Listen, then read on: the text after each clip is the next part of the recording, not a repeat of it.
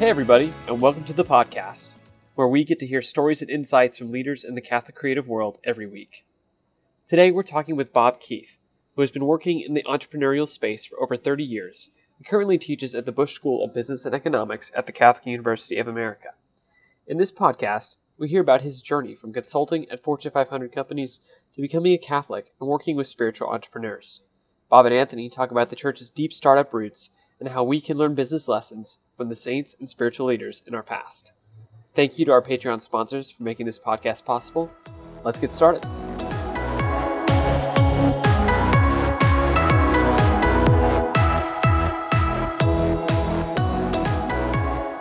Welcome from Little Rome.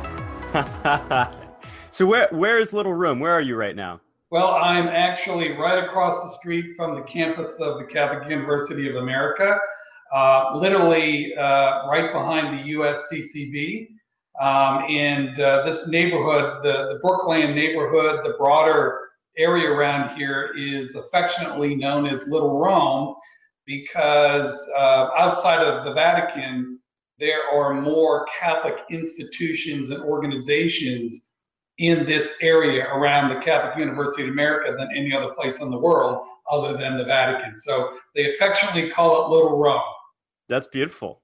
How is it out there? Is it pretty cold? Actually, it's not too bad today. It's about 55 degrees. Our family just got back from San Diego, spending the holidays there for Thanksgiving, and so I'm still wearing shorts, but I suspect that'll change soon. Nice, man. So what are you doing out there? Tell us a little bit about Bob Keith and his adventures in Little Rome.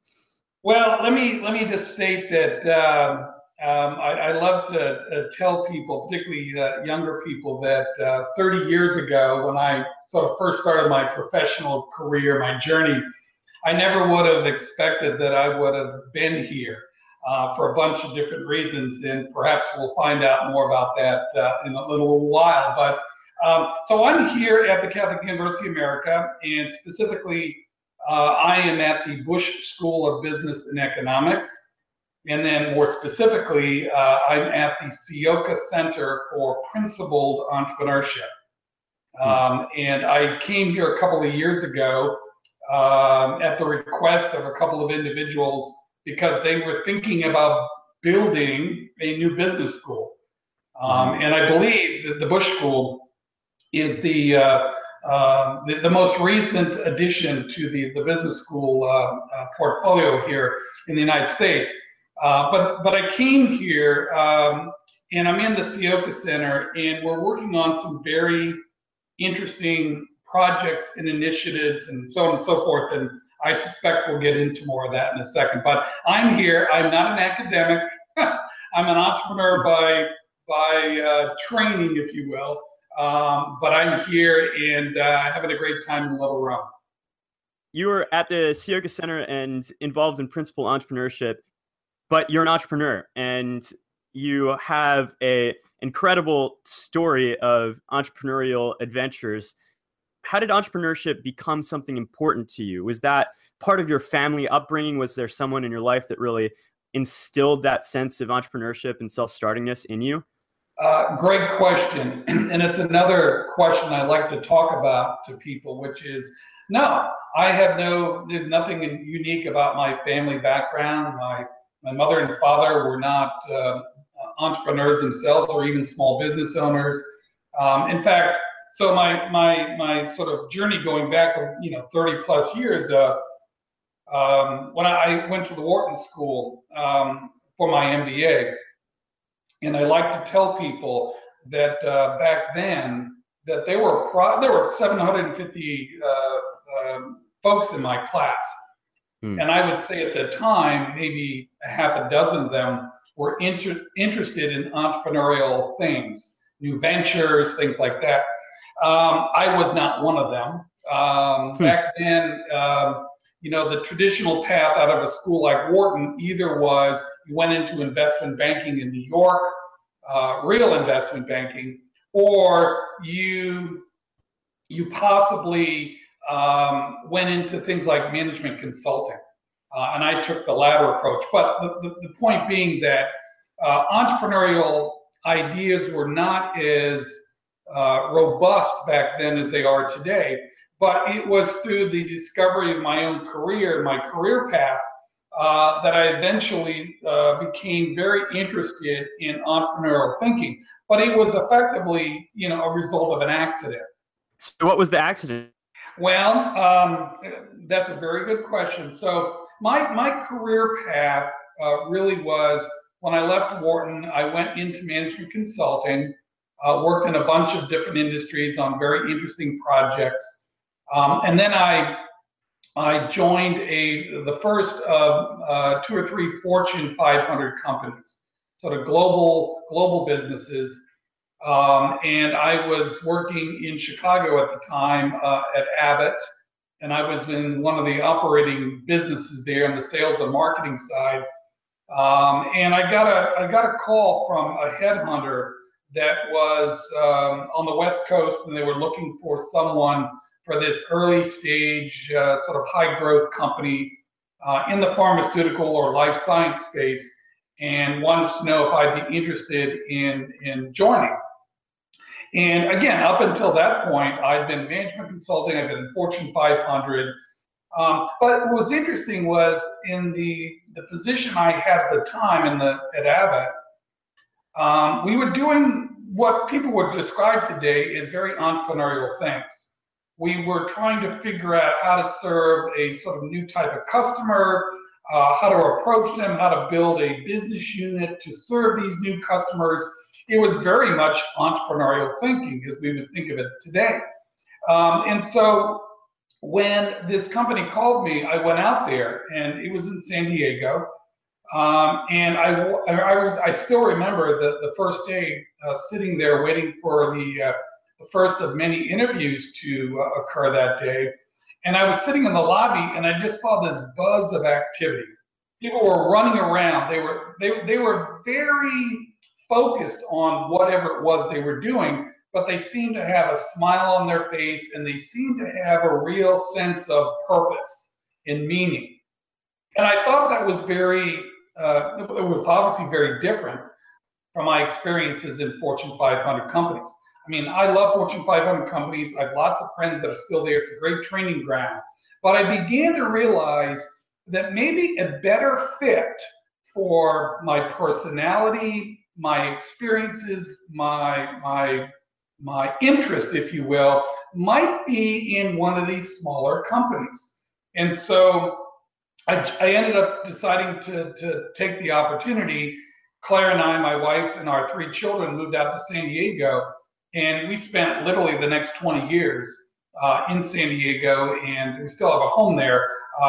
But I worked with a number of startup and early stage companies and this and that. And it's what I like to say, it took me a while, as I suspect it'll take most people, to sort of find their sweet spot, where their gifts, where their passions, where the sort of interests lie. It takes a while to kind of find that magical fit.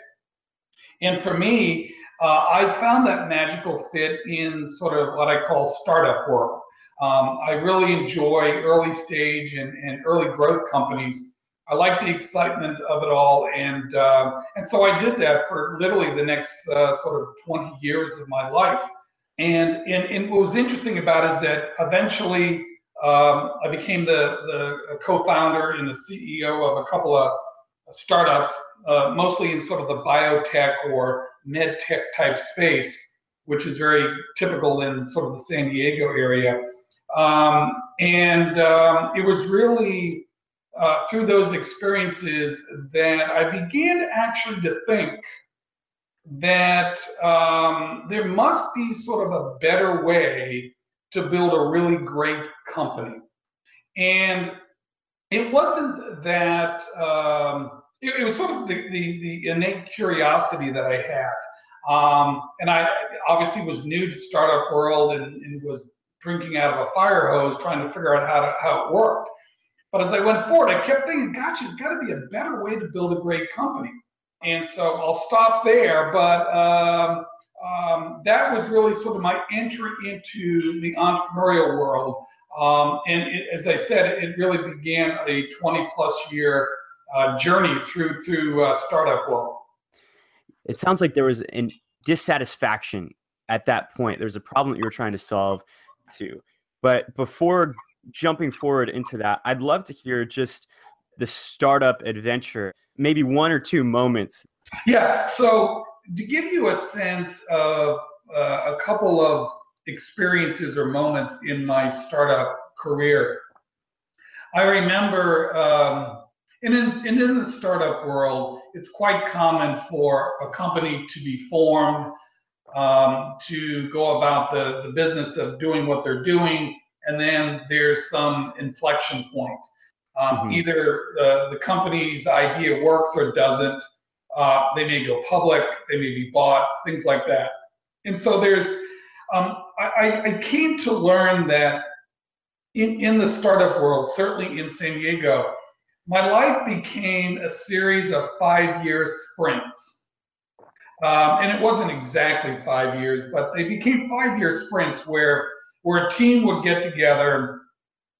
We'd figure out something interesting to do. We would spend 5 years, 24/7, trying to, realize the dream. And then something would happen, good or bad. We'd disband, and I'd spend a year or two thinking about stuff, and then we get the band together again, and we build another thing. Now, again, it's not that perfect, but it had that nature to it. So it was sort of a series of 5-year sprints, punctuated by 2-year reflective, thought-provoking periods, and then we all hang out at the same coffee shop and just try to build a new business.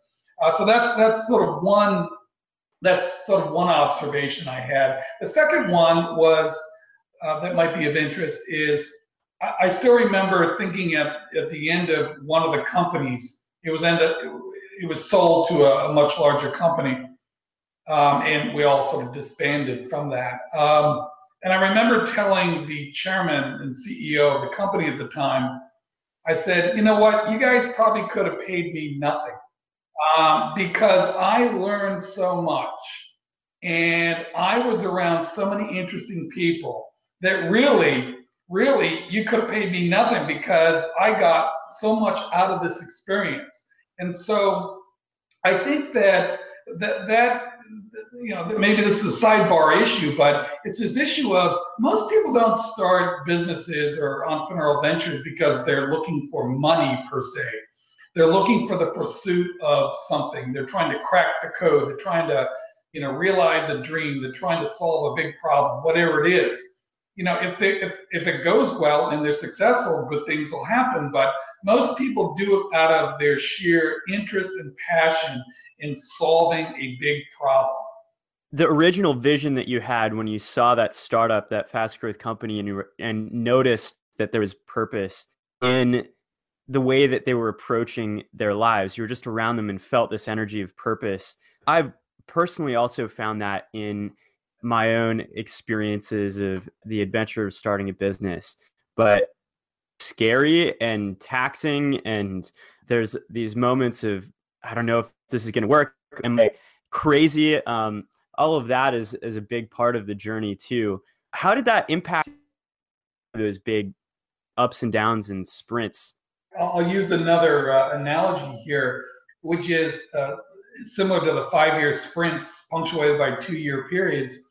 I called it the whitewater ride. They were whitewater rides, and I think the upside, the feeling that things were going very well at some point was incredible. It was just incredible. Like I said, someone could have paid me nothing because I was having so much fun. And we were doing so many fun things. And I was around a bunch of fun people that were all trying to work together to get something done. Now, the downside was when things didn't go well, it was pretty ugly. Right. And whether that was a restructuring of the business or, for that matter, closing the business down, those things happen. And so it is. And so that, Anthony, that in part was some of the thinking that was going on in my head near the end of this sort of his journey, to the top of the food chain in San Diego, running biotech type companies, was there must be a better way to do this, because although the upsides are great, there are downsides, and there must be a different way of sort of approaching this, and getting good people together and doing something meaningful and doing it over a longer period of time. That was one of the things that sort of left me scratching my head was, hey, it's like getting a band together again, but at some point, wouldn't it be nice just to sort of be building a meaningful company and doing it in a way that provided upside and benefits and rewarding experiences, but doing it sort of a different way. Now the point being that in the startup world, and it still exists today, and all of these companies for the most part were venture-backed companies. And so, my perspective on what was important and the investor's perspective on what was important wasn't always the same. And I always say to people that when they're looking to raise capital, whether it be, through philanthropy or from, private sources, private equity sources, make sure that you are aligned with the investors, because that's one of the biggest problems that can happen, is that you become misaligned and therefore things happen. It doesn't happen in every case, but going back to your question, there were ups, there were downs, but I kept thinking there must be a better way to sort of build a better company. Why do you think that is?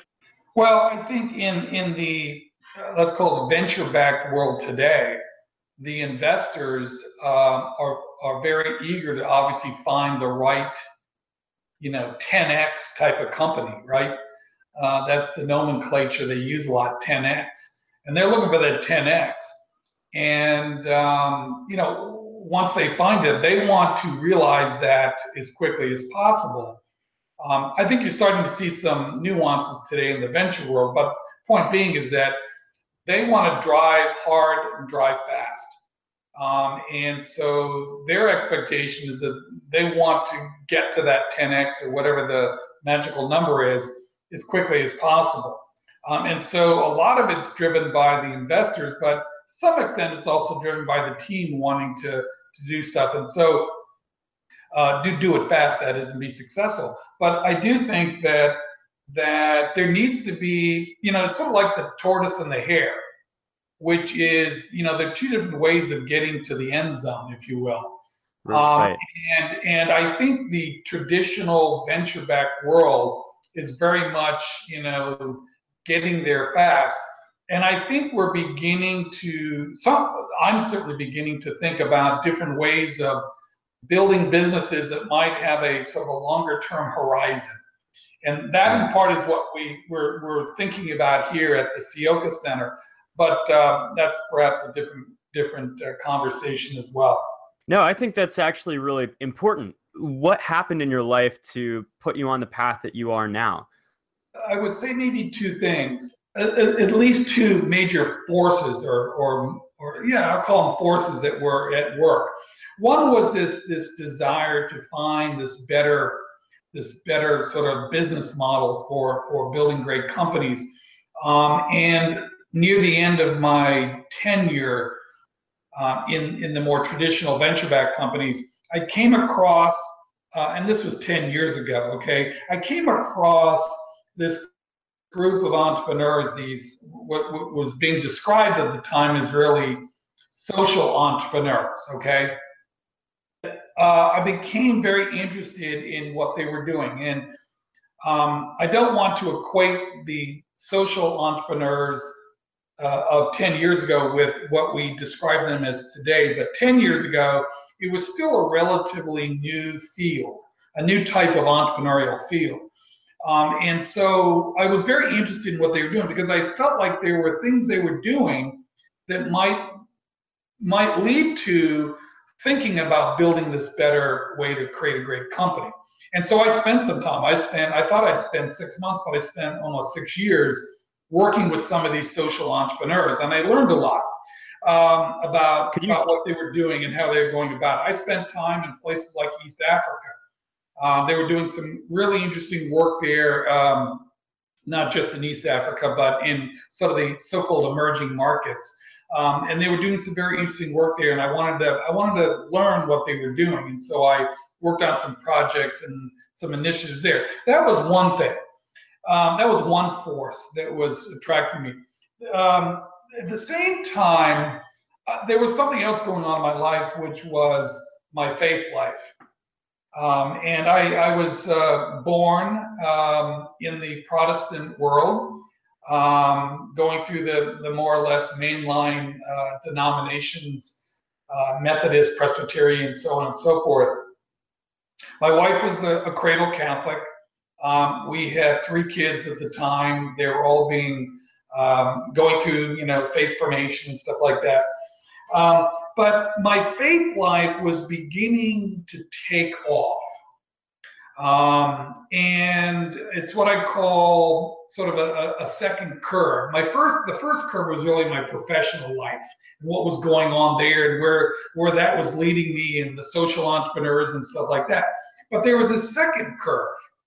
The second curve was building, and it went from very low level to a very high level very quickly. And in part, as I was getting more interested in faith, in my faith and my spirituality, it was also beginning to weigh on my thoughts about my professional journey. And in about 10 years ago, I came into the church, I converted, and what I like to describe is that there was a productive collision that took place between my professional journey and now my new emerging faith journey. And so it wasn't just what I was thinking about doing professionally, it was what I was thinking about as an individual, my faith life, and I was very intrigued with the Catholic Church and its history, the intellectual firepower, the faith aspect of it, and it really began to make me think much more deeply about who am I, where am I going, and what should I be doing, for the next chapter of my life. And I will tell you that once I converted and then began on a very steep slope up the curve on my faith life, it just began this process or it enabled this process to take place where I really began to think very deeply, as I said, about what did I really want to do with the rest of my life and how could I get there? And so those two forces, the professional journey and the emerging faith journey, collided, and it just shattered all of my thoughts about what I was really supposed to be doing. Could you tell me the story of that curve? Like, how did that happen for you? So on the faith side, which is probably the more interesting piece of this, the professional one, obviously you've heard about. Right. So what I like to tell people is I try to simplify it by saying I came to California 20 years ago, and I like to tell people I found a faith in California. Okay, that's sort of the first of the contrarian stories, right? I found faith in California. Well, people don't think of that, right? They just think land and yeah. But there are some very deep faith-filled communities in that state. And so I found a faith. The second part of this sort of journey was our children were at the point of going to middle school and then on to high school. And we had a decision to make as to whether or not they would go to the local public schools or whether we would send them to private schools. My wife had grown up in the Washington, D.C. area and had gone to Catholic schools for most of her life and felt like we should really be thinking about that for our oldest son at the time. It turned out that there was no Catholic high school that was really close by, at least at that time. But there was a really interesting school that was very close by. It was I'll call it an evangelical school. And my wife and I thought long and hard about it and said, well, okay, let's try this. So all three of our children went to this evangelical school for middle school and high school. And my two boys graduated there. My daughter ended up going to the Catholic high school, which had opened up a few years later. But all three of them had experienced the evangelical school. And it was at that point that I was like shocked, because all of a sudden my son at the time was playing football and baseball and stuff like that. The individuals are at the school, the teachers, the coaches were they were on fire for their faith. They were very successful individuals. His football coach was a guy named Brian Sipe, who was the most valuable player of the National Football League in the early 1980s for the Cleveland Browns. The baseball coach was a guy named Rick Aguilera, who won 2 World Series rings.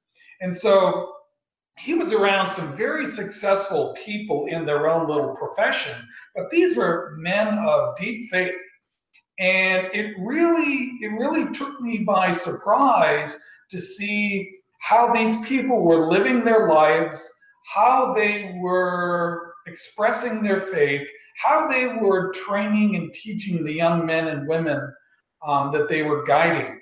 And that was sort of the second piece of my faith journey, was I was sort of awoken to this sense of a deep spiritual life being perhaps very productive and useful in their lives.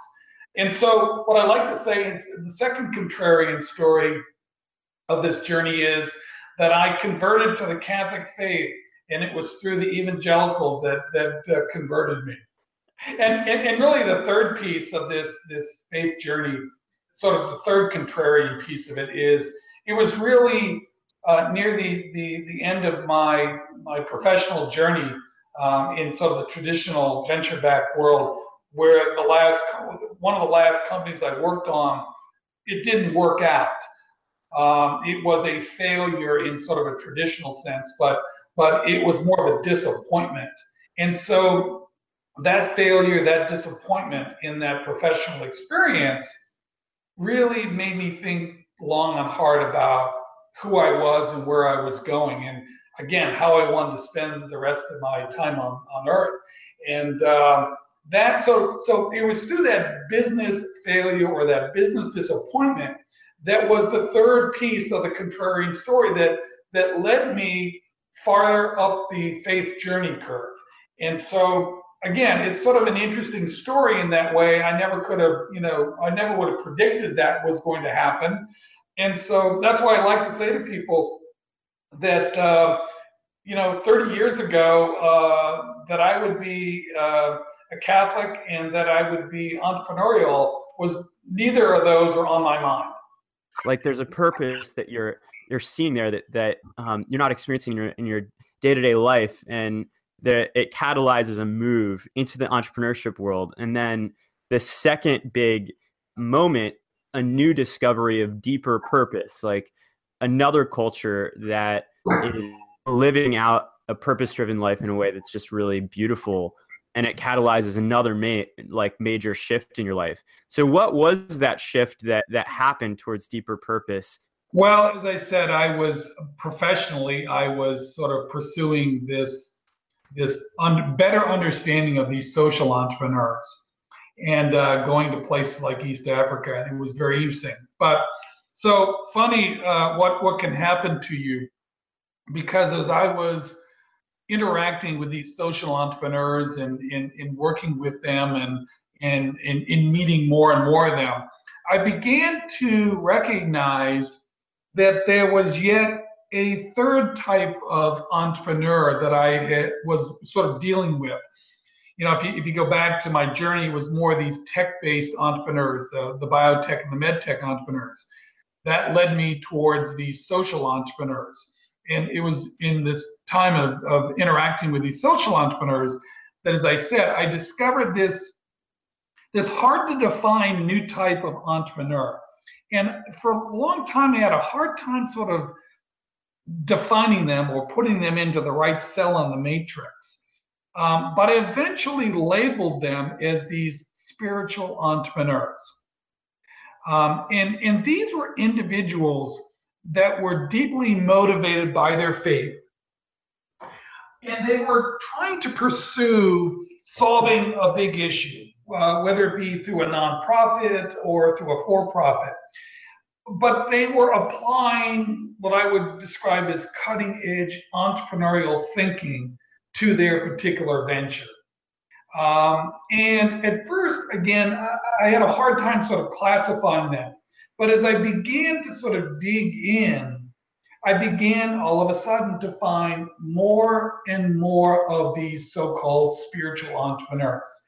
And that discovery of these spiritual entrepreneurs in combination with my faith journey, it was just incredible. I was perhaps motivated once I discovered these spiritual entrepreneurs to better understand what they were up to and how they were going about doing their business and this and that. But it was discovering these spiritual entrepreneurs that was really very, very interesting to me. Was there a time when, as you were discovering that spiritual entrepreneur, that you felt like a new level of this is what I was made for? The same way that first movement in your life in the startup world, was there a new experience of that? Absolutely. I think there really was. Now, so in my life, my faith life was becoming much more important to me than even my professional life. Mm-hmm. And so I sort of, the curves have crossed, if you will. Mm-hmm. And faith was now becoming very, very important to me. And to the extent that I found an avenue to perhaps apply the 30 years of my experiences was a great discovery as well. I can remember describing this story to someone a few years ago, and they said to me, Bob, do you think that your first, pick a number, 25 years was sort of a waste of time? Now that you've sort of found this ultimate fit, perhaps, between your faith life and your vocational professional life. And I said, no, I think that God was just preparing me. And that he said, Bob, go spend 25 years figuring out the business world, and in particular the startup world and the entrepreneurial world, because once you have learned all about that, I have a bigger job for you. And I think of it that way these days, that he was just preparing me for something I knew nothing about. And he was preparing me, and I was receptive to moving into this direction, and these doors opened up for me to find something that obviously would tap into my gifts, my skills, my experiences, my talents, and perhaps be useful to broader society in that regard. What is the new thing? Well, I would say that the two things that I'm focused on these days are the spiritual entrepreneurs. And as I said, I have spent the last couple of years sort of tracking them down, stalking them, if you will. In fact, that's how I came across Catholic Creatives. Sort of stalking and finding these different organizations. But so I have been working with spiritual entrepreneurs, called small businesses. There's probably 10 or 20 that I've interacted with. But I've also been working with not just the individual businesses or the individual startups. I've also been working with what I would call various movements. I've interacted with young Catholic professionals. I've obviously interacted with Catholic creatives. There's a few other movements that are taking place out there that in particular involve young adults. And so I've been very intrigued with sort of the movements or the communities that are beginning to build. And I think that latter piece, these movements in the communities, are really in some ways part of an ecosystem that is going to be necessary for this set of entrepreneurs, these spiritual entrepreneurs, to ultimately be successful, is going to need to be a very strong and vibrant, a rich, a deep community, but also an ecosystem that can help supply, whether it be capital or mentoring or other services, if you will, that are be necessary for these startups to be successful. So I've been spending a lot of time both at the individual company level and in some of these movements trying to better understand all that. So that's been one area that I spend a lot of time on. The second area, and it's related to this, is, and I'm running a big program here at the university, is in inner city small businesses. And that's perhaps a completely different subject. But what I discovered was in these small businesses that these small businesses, and they could be, say, between $1 million and $10 million, they're not startups, they're not $50 million companies. But the startups have been, it's sort of like people have lost touch with startups in regards to the small business type of vehicle. And I do think that, people tend to focus either on the tech startups or they focus on the Fortune 500. They really don't spend a lot of time thinking about small businesses.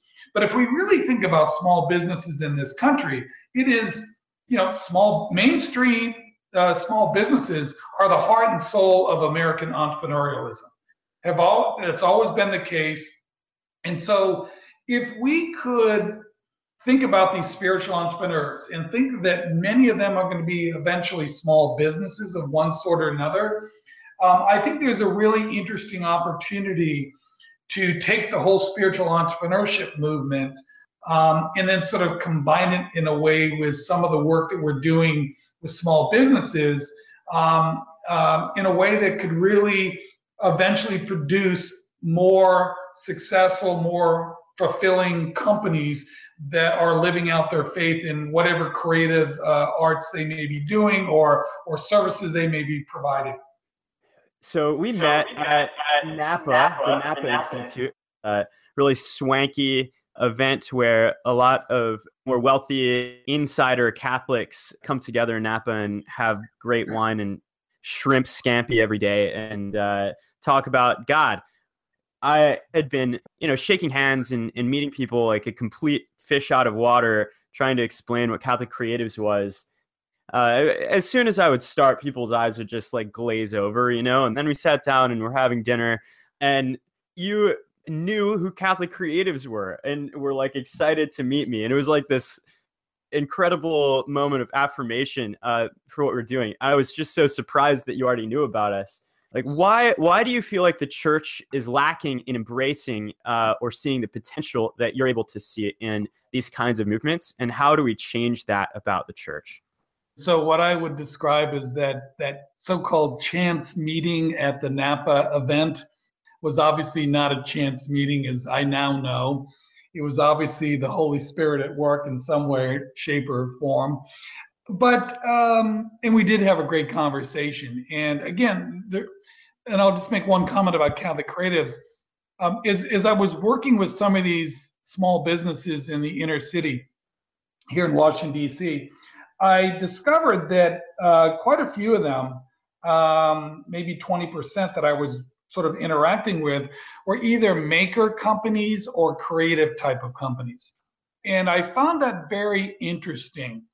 They weren't just, mom and pop sort of service businesses, but they were making stuff. They were trying to do some creative stuff. And it really, I thought to myself, maybe there's an opportunity for a revival of these maker and creative companies.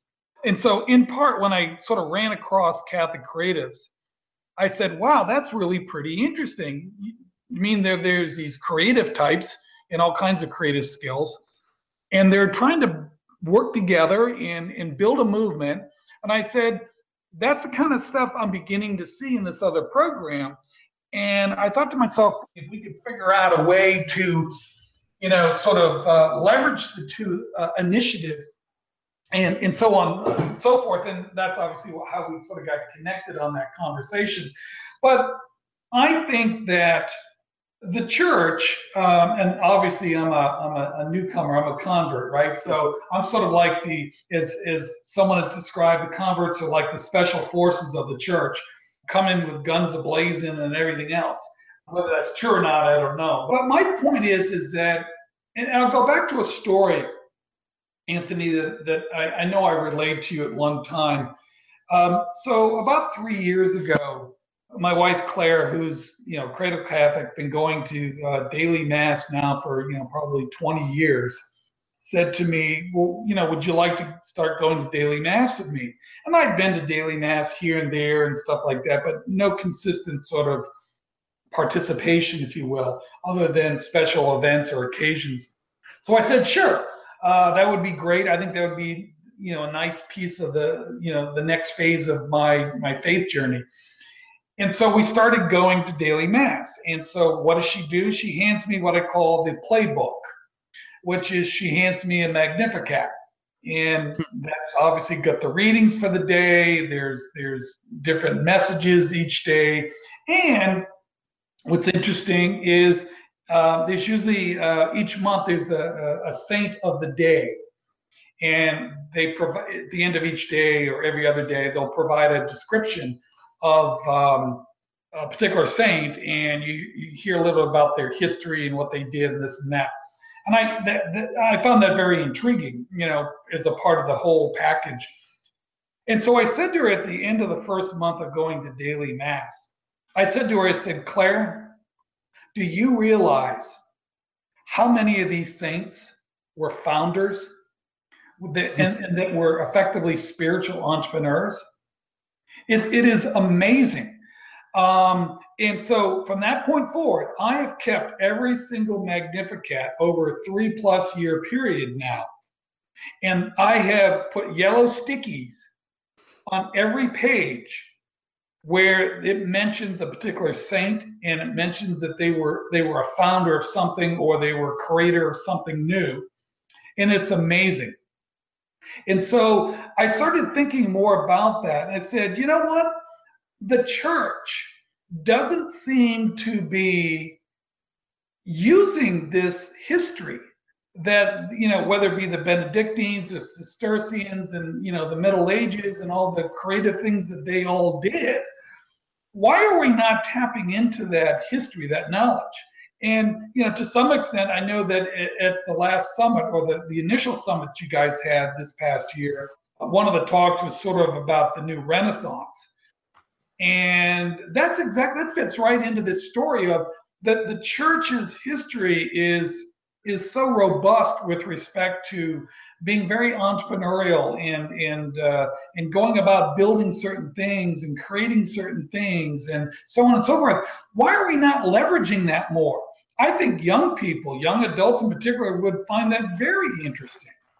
And then there might even be lessons learned from that. So to me, when I talk about spiritual entrepreneurs, I talk about it sometimes as, well, it's a new type of entrepreneur, at least new in terms of the type that I'd run into prior. But in essence, it's a rediscovery. It's a reemergence. And in your nomenclature, it's like it's time for a new renaissance. Where whether it be the various creative arts or the making of products and stuff like that, we need to revive that, really do something different.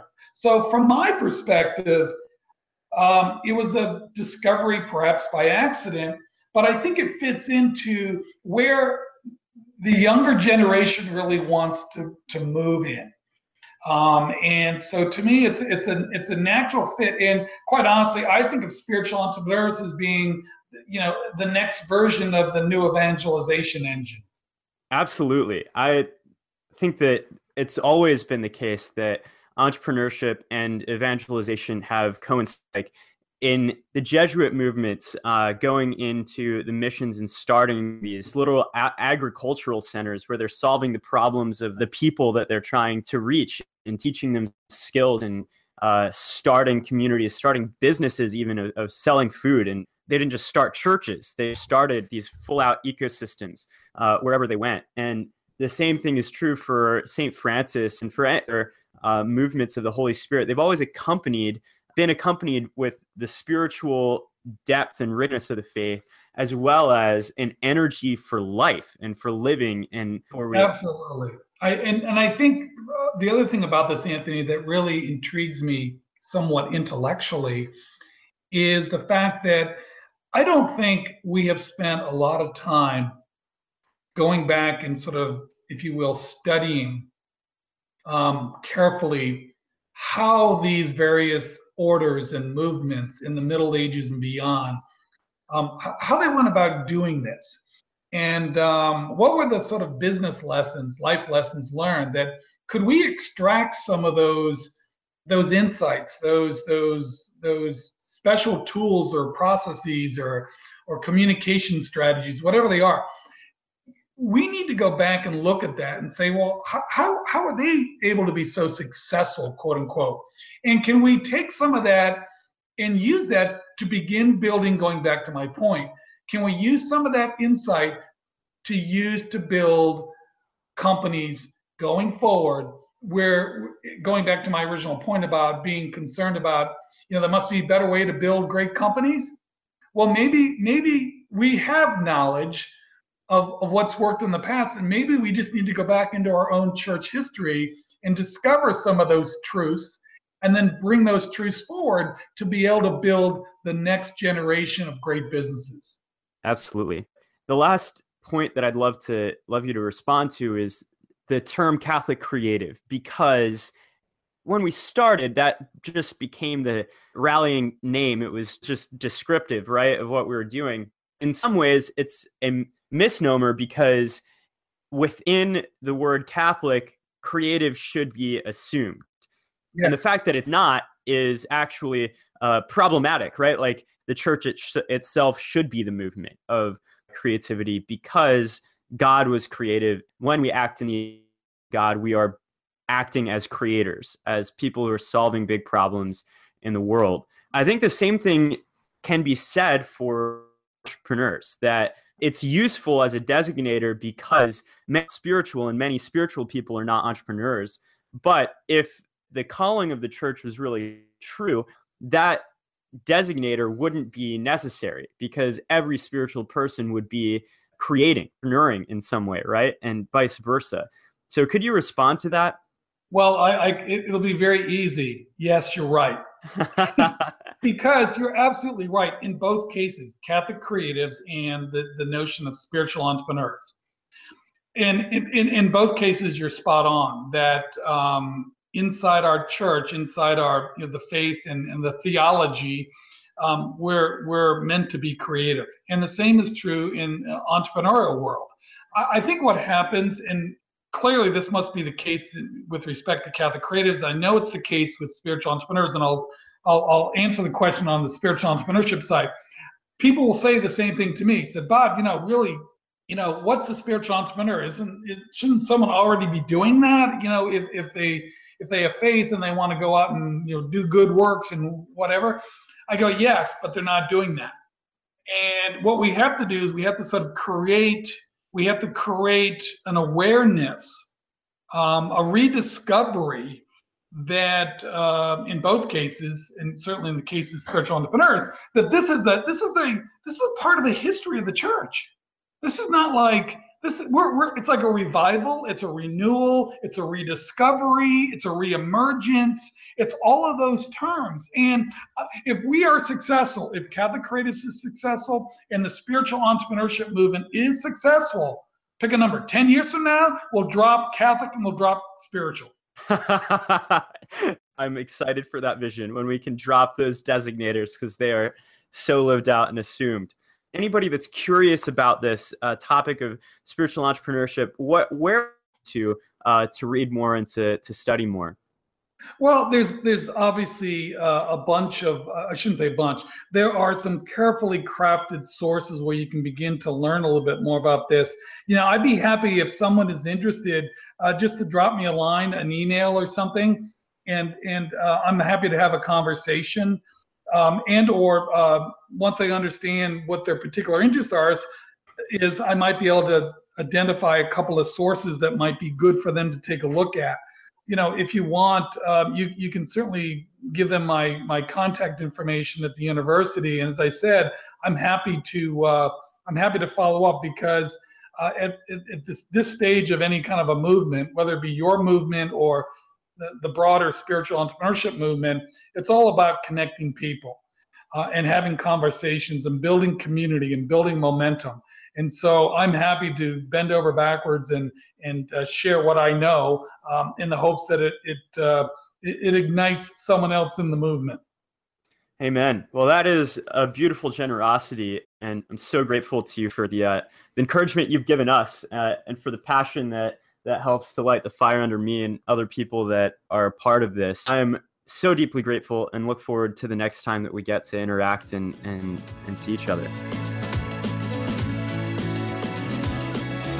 In 2016, we issued a call to creatives, entrepreneurs, designers, and artists from all over the continent to come together in Dallas, because we believed that the time was ripe for a new renaissance to take place in the church. 85 of the most talented young Catholic leaders in the Americas answered the call, coming together because of this shared vision. And what took place at that summit was a flowering of community that was beyond description. And it is now clear that new Da Vinci's, Mozart's, Michelangelo's, Beethoven's, and Medici's are being brought together to blaze new trails for the gospel, to build new businesses, ministries, and works of art that will be catalysts for massive culture change. And if you are listening to this, then you have also answered this call, and we are so grateful for your participation in this movement. If you want to hear more from the speakers, participate in monthly professional development webinars, and be publicly represented on the Catholic Creatives website, you can make this happen by supporting us on Patreon. Your support and your commitment are vital for the growth and mission of Catholic Creatives. And the rewards are awesome. So your help means everyone can benefit even more from our community this year as we sponsor our creative projects and plan next year's summit. The time is ripe for a new renaissance, a counter wave of beauty.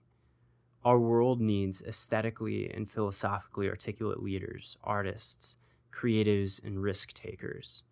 Our world needs you. We'll look forward to hearing more from you in the community on Facebook and Slack, and at the regional meetups and at the summit. We'll see you there.